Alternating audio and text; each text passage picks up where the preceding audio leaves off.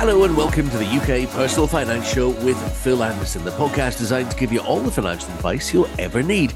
This is episode 111, where in a moment we're getting to grips with unusual financial phrases. That's on the way, like I say, in just a second. But please bear in mind, if you have a general financial query, you're in the right place because we have an enormous resource of free advice right here. And you can access it all simply through delving into our back catalogue of shows. Because in our programs to date, we featured loads of stuff. Pensions, investing, wills and powers of attorney, and heaps more. You name it, we've done it pretty much. And last week, we were chatting to our special guest, Jeff Woodger, from Utility Warehouse about how to cut costs in a crisis. Remember, we can drill down and focus on pretty much anything forensically.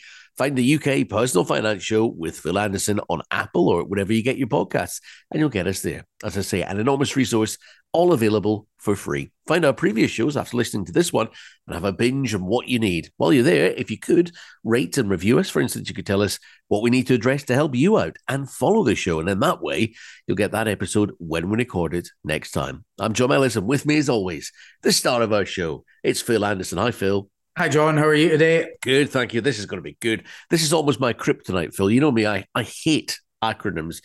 Just about every industry or sector has it. And second only to acronyms is what I like to call stupid names for stuff. Famously, where we live in the northeast of Scotland, the offshore industry is the major player. And it's a massive user of both acronyms and industry slang, to the extent that I have seen little books of translation published by several firms, not from English to Norwegian or vice versa, which could be useful. No, these books are to assist new starts in the industry when someone talks about Christmas trees in a meeting and is in no way referring to the festive season. Where's the point in doing a degree in something which will equip you in everything you need to know at a top level going into that game if you then have to go and learn an entirely new language simply to function? It's daft. And if it creeps into the world of finance with this podcast, you can be damn sure I'm going to stamp on it and ask the seemingly fickle question in your behalf. So today's show, Phil, is a godsend for me because we're going to take some of the more commonly used terms which have crept in as financial slang over the piece and tell you exactly what they mean. First up, Phil, why do you think these terms are even in use? I mean, is it to make it difficult to outsiders to understand what you're discussing? I know sometimes you wonder if that is the case, but I'm sure some of the things have evolved over the years, and you wonder where. I mean, there'll be some that we'll go through today, and you think, where the heck did that come from? It just there's some bizarre sayings, some bizarre phrases. You've got, like you say, acronyms. Are so many of them in financial services. ISAs, JISAs, it's just like so many different things. And jargon, I suppose every industry's got its jargon, but that's one of the things that I like about the podcast. It's trying to put things across in simpler kind of terms rather than using all this sort of financial jargon and phrases all the time. So should be a fun show today. I hope so. Let's get wired into these then. Shall we start with your favourite? Dead cat bounce. Dead cat bounce. What does that mean? I first heard this phrase. I've worked in financial services since 1999. And round about then, I think there was probably not long after I started, I think there was a bit of a stock market fall. And that was the first time I ever heard this phrase, dead cat bounce. It really is bizarre. But what they try to say is if you had a cat and threw it out of a top floor window, it would hit the ground, but then it would try to get back up again and then hit the ground again. And what they try to liken that to is the stock market. When it falls sharply, it then recovers a wee bit and goes down again. So they're trying to say that's the equivalent of what would it be if you threw a dead cat out a window. But it's like you've got some sick person out there that kind of makes that up, have you? It just is crazy. Yeah. Let's just see if this is accurate, fellas. Let's drop a cat. Yeah, no, I can imagine. I remember actually once, like going on about markets going up and down, I remember sitting in an appointment with a guy that was supervising me years and years ago. And I remember, if I was saying stock markets were going up and down, I would maybe say they're going up and down like a yo-yo. But this chap who was effectively my boss at the time, he turned around to the clients. He's like, the stock market, it can be up and down like a whore's drawers. For anybody listening, that's like a prostitute's pants. Is the logo. It's just like, I would never dream of saying that to a client, but if I was saying the stock market was going up and down, I'd liken it more to a yo-yo going up and down, or there's that phrase, the old dead cat bounce. Yeah, wowzers. Right, next up, a bull market, which on the surface of it sounds like somewhere farmers would trade their stud bulls to other It farmers. does. But in the world of finance, Phil, what exactly is a bull market? A bull market, it's a colloquial term used in the financial markets when asset prices have risen or are expected to rise. And it's funny, I often, the reason I would remember it, because it starts with a BU, the word buy starts with BU. So that's how I always thought, right, bull markets are when things are kind of rising and going up. So if the stock market's shooting ahead and going up, that would be classed as a bull market. You sometimes see, it's not there anymore. We've just had our office decorated, but I usually have a picture of a bull behind me. There's a bull on Wall Street. It's actually at the bottom of, is it Broadway now in New York? And the bull represents like when times are going well, a bull market. And so that's where the bull on Wall Street kind of comes from, although it's not on Wall Street anymore. It's actually been moved to Broadway now. And then there's a bear market. Now, does that come about when financial people run out of bull? Not that I can imagine that ever happening. Yeah, bear markets are pretty much the opposite from bull markets. So that's where a market in which share prices are falling. And often in that situation, people are tempted to sell, which again is probably the worst time to sell when things are down. You want to, if you're selling shares, you want to be selling them when things are doing better.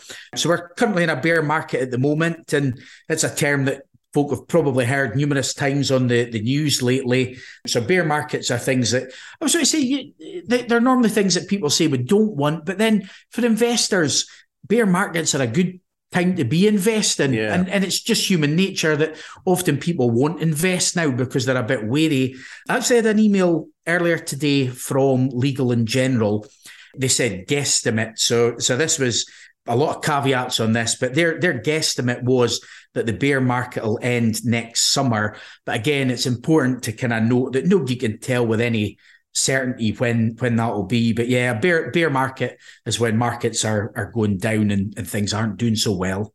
Yeah, but I mean, as you say, I mean, the idea, if you were a long-term investor, and that's what you always say to me, is it's not about getting in the right time, it's about how long you're in it for. So it's funny, just while you're speaking there, I've actually just thought of another kind of financial phrase. You get what's called pound cost averaging. And what that is that's where if you pay in monthly, like some people will invest so if you had £100,000, probably now's a good time to invest because markets, if you're invested in the stock markets are down. But what somebody can do to spread volatility can actually be a good thing. Volatility is just a word that means things are going up and down, more up and down like a yo-yo, as I would say.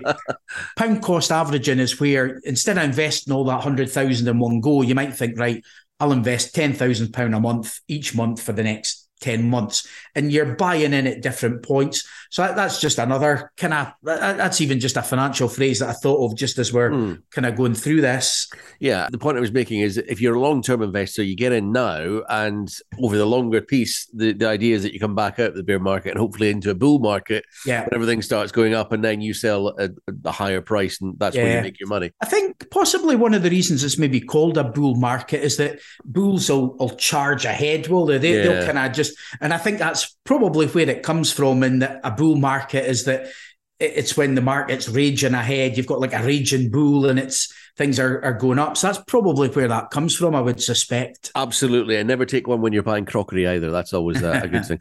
Next is, now, I don't even know if I'm pronouncing these right. Is it bed and ISA? Is that the term? Yeah, it's a term. It's funny. I was going to do like a question on the show once and then say, right, what is a bed and ISA? And then give folk 3 options and let them choose which one they thought it would be. But a bed and ISA, it seems like quite an obscure expression, but it's really quite a simple idea. And what it is you sell investments that you're holding outside of an ISA and then buy the same investments back, but within an ISA wrapper. Now, ISA is an acronym.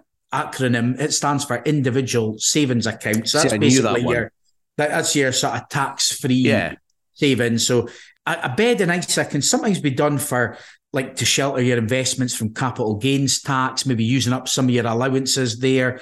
But again, let's say you've got £30,000 to invest. You might put £20,000 into your ISA. That's a limit you can put in. The other 10 grand, you might think, right, I'll put that into the same fund, but not in an ISA. So you've got part of it just a normal investment, part in an ISA. And then what a bed in ISA is when it comes to the next tax year, you move that other investment into the ISA. So that's what's called a bed in ISA. Again, it's quite a strange sort of term, really, is it? It makes sense now you explain it, though. And then presumably, even if it had made money, so say it was now worth 12k and not 10, yeah, you've still got 8k to spare in that year's ISA. Right, got you. Yeah.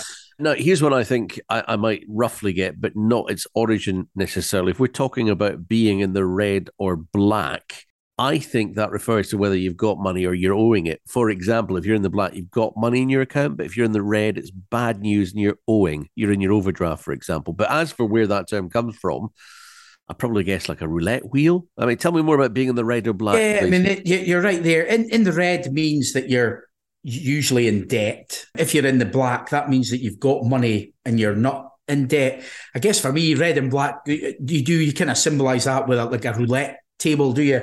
Where you've got red and black there. I suppose being in the black, that means that you're not in debt. Whereas I would have always thought that if you're in the black, that's when things are dark and not so good. But it's actually more the opposite of that. So not really sure where they come from. But being in the red, that means to be in debt, and being in the black means that you've got money or got assets there. I suppose when you think about signs and things like that, red means danger, doesn't it? So red light spells danger. Yeah, probably right. Yeah. I don't know. Here's the one I have no clue about.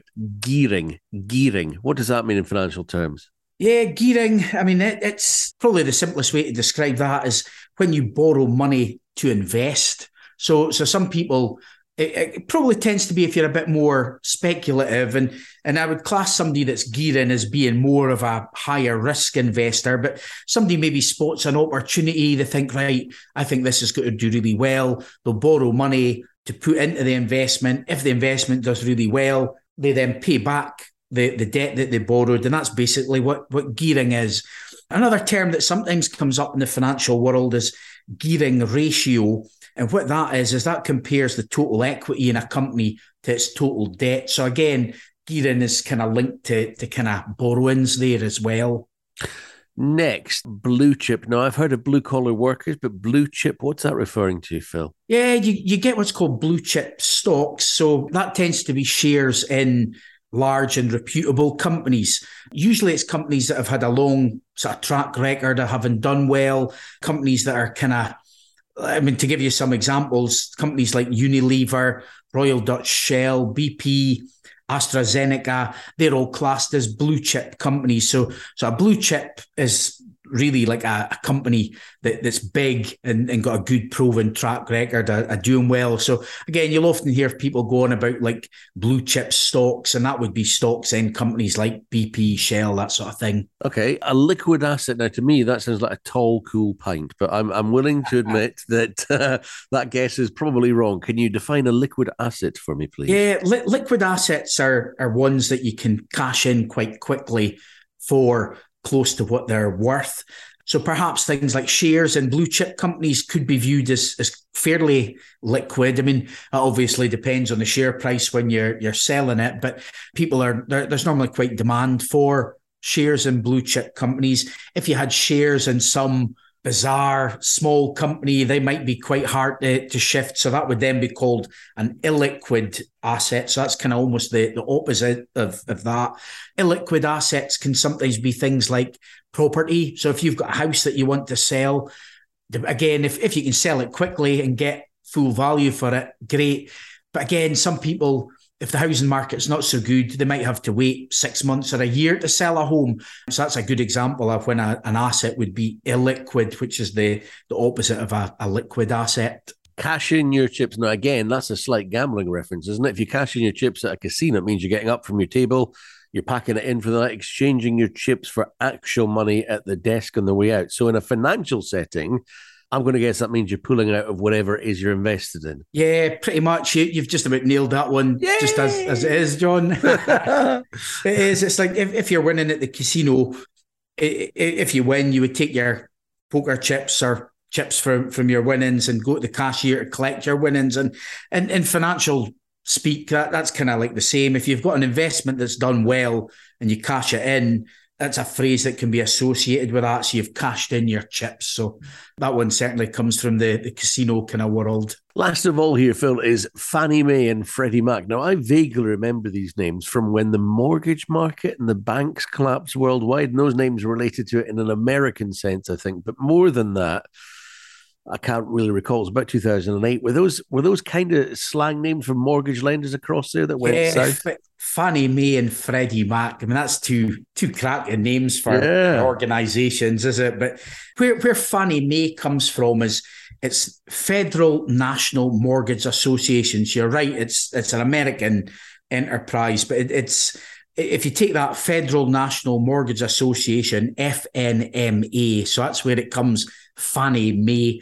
It's a bit bizarre, is it? But it's quite a strange kind of name. But it's an American government-sponsored enterprise that exists to help the mortgage market by securitizing home loans. And they're basically buying loans and selling them. That's what they're kind of doing. And it's quite bizarre sort of names for organizations. But, you know, even this morning, I was going through some emails. I haven't been in the office long. I've been off with the kids this last week, and I was going through emails, and the very first email that I opened, I mean, acronyms and financial service, so many of them, and it was going on about, it mentioned the FCA, so that's the Financial Conduct Authority, the regulator. It then mentioned the PRA, which is the Prudential Regulatory Authority. That's another regulatory body.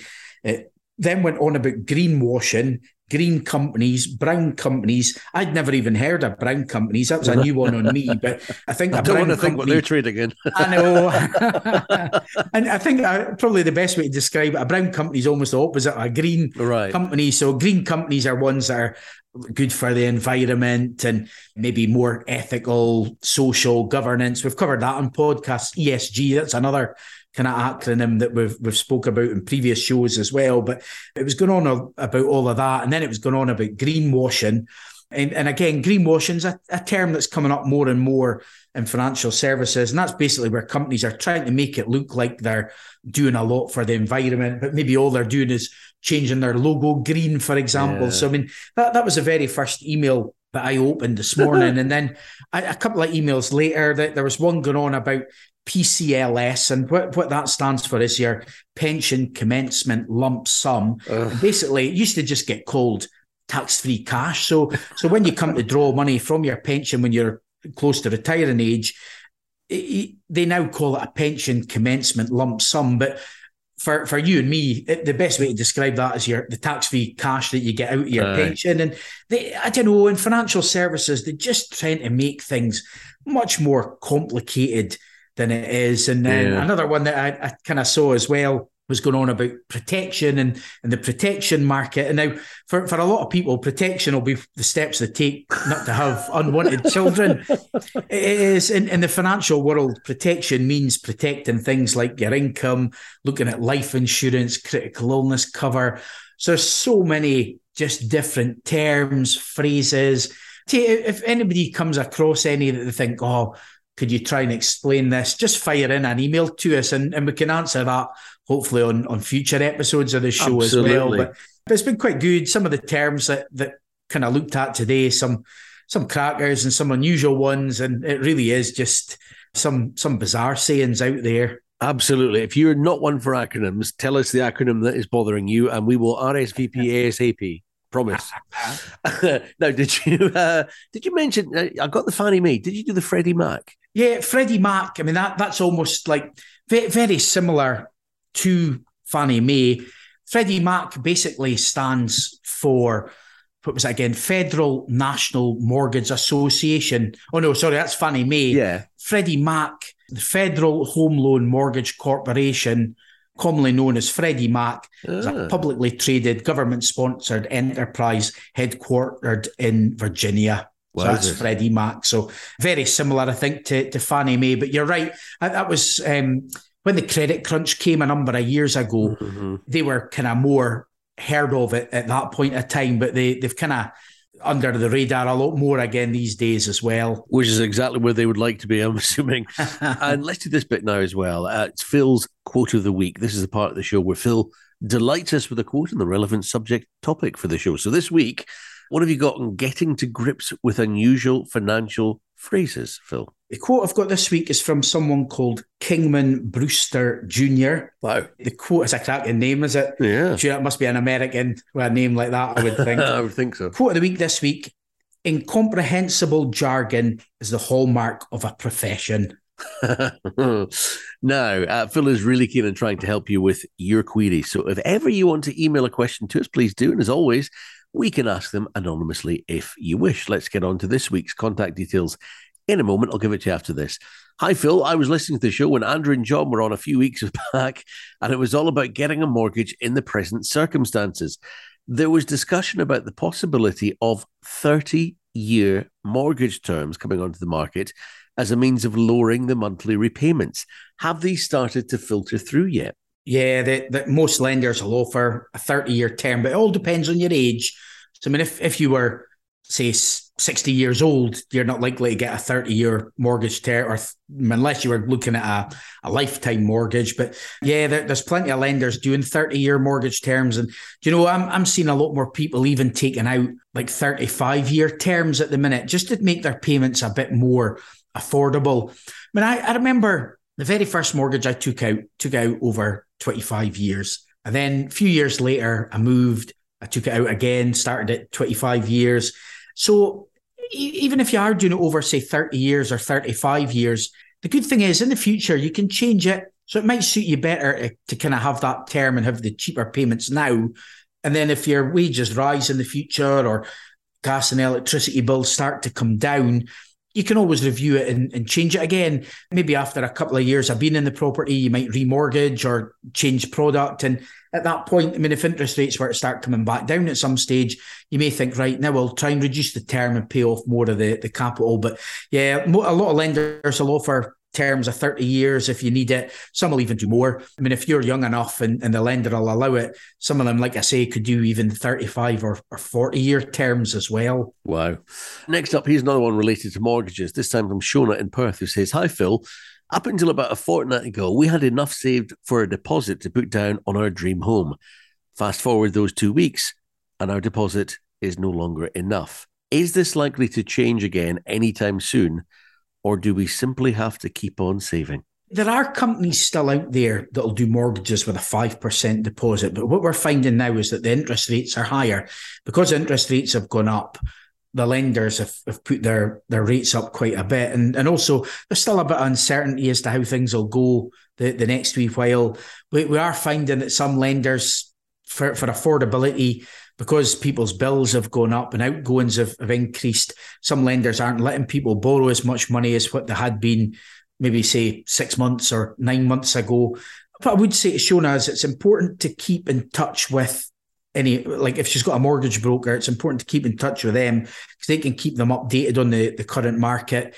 What's called gilt yields, they've kind of fallen a wee bit. So that may help kind of lenders and help them offer better deals. But then there is a bit of an expectation that interest rates are going to rise, and they think the Bank of England base rate may go up again as well due to inflationary concerns. So it really is. It's just keeping in touch with your broker, see how things go. I mean, one good thing that if you're buying for a first-time buyer is if house prices come down a bit, you may manage to get somewhere a wee bit cheaper. So then you might not need as much of a deposit at that point. But it's really just keeping an eye on things and seeing how things go over the next wee while. Absolutely. Hope it works out in the long run, Shona. Yeah. I would just say as well, before you get in touch with the question, you might want to take a look at our back catalogue because we've covered a fair few topics so far. We might even have touched on what you're interested in. And for the most part, Phil, you'll back me up on this, most of the things that we've spoken about are still relevant. They're still sort of evergreen subjects, aren't they? Yeah, I mean, I think a lot of we've had so many podcasts now on so many different topics, and it's great because you can go back into them and just say, right, I want to find out about wills, for example. So we did a whole episode on wills. We did one on powers of attorney. You might have to go back a wee bit in the kind of back catalogue. So that's us at 111 episodes now. But I mean, we've done heaps on a lot of mortgage related ones. Yeah. So again, I mean, things like if somebody was looking to get a better credit rating and better credit score, we did a long time ago. We did a show on that. We've done ones on reviewing your finances if you change jobs. More recently, we did one on inflation, and it's great. There'll be some in there that aren't relevant to certain people. I mean, we did one. I spoke today a wee bit about greenwashing and stuff, but episode 87, we had Tom Buffum from Brew and Dolphin join us for that one, and that was all about responsible investing. And that was a really interesting show. That was quite a popular one. But the great thing with these is if there is ones that are relevant to you, you can go in and have a listen. And if there's any questions, the bulk of them are still fairly relevant and fairly up to date. I mean, you get the odd thing. Sometimes tax positions change, or I mean, quite lately we've had new chancellors, new prime ministers. Yeah. It's just, I mean, it's been crazy kind of times lately. So some things change, but we've done ones. I mean, we're away to come up not far off Christmas time. We've done ones in the past, cutting the cost of Christmas. That was a really good one. There's some that's more relevant to more people, and then others that are more specialist on certain subjects or different kind of topics there as well for people. Yeah, oddly, it's Phil's show, but I've been here for all of them. Phil has occasionally been off on holiday. I've been here for all of them, and my rough guide to you is they're all fine unless you hear the words Kwasi and Kwarteng mentioned, in which case you could probably disregard those episodes. The only one episode, I think yourself and Andrew recorded one on the mini budget. The mini budget. That one now is just, we should really probably take it down because it's not in that one. I think it's right. I know it's nuts. I think everything in that got U-turned, so it was like, man, that's probably out of the 111 shows. That's probably the one that you think, then I listen to that one because it's now out of date and out of touch already. Well, yeah, no, actually, go and listen to it, and then you can forget everything that's in it. Because I just don't want Phil thinking that when he goes, there's no point in listening to the show. I'm John Ellis. Thank you for joining us for episode 111 of the UK Personal Finance Show with Phil Anderson. If you feel you need a helping hand with anything we've been discussing or anything else of a monetary matter, find Phil for finance. Search Phil Anderson Financial Services online, or join the Facebook group for the show. Search Personal Finance Community. That's Personal Finance Community on Facebook. Phil's on Twitter and LinkedIn as well. Or why not email Phil a question he can answer on a future show? His address is phil@philandersonfinancial.co.uk. That's phil@philandersonfinancial.co.uk. Send him your question and Phil could be answering it in an upcoming podcast. And please be assured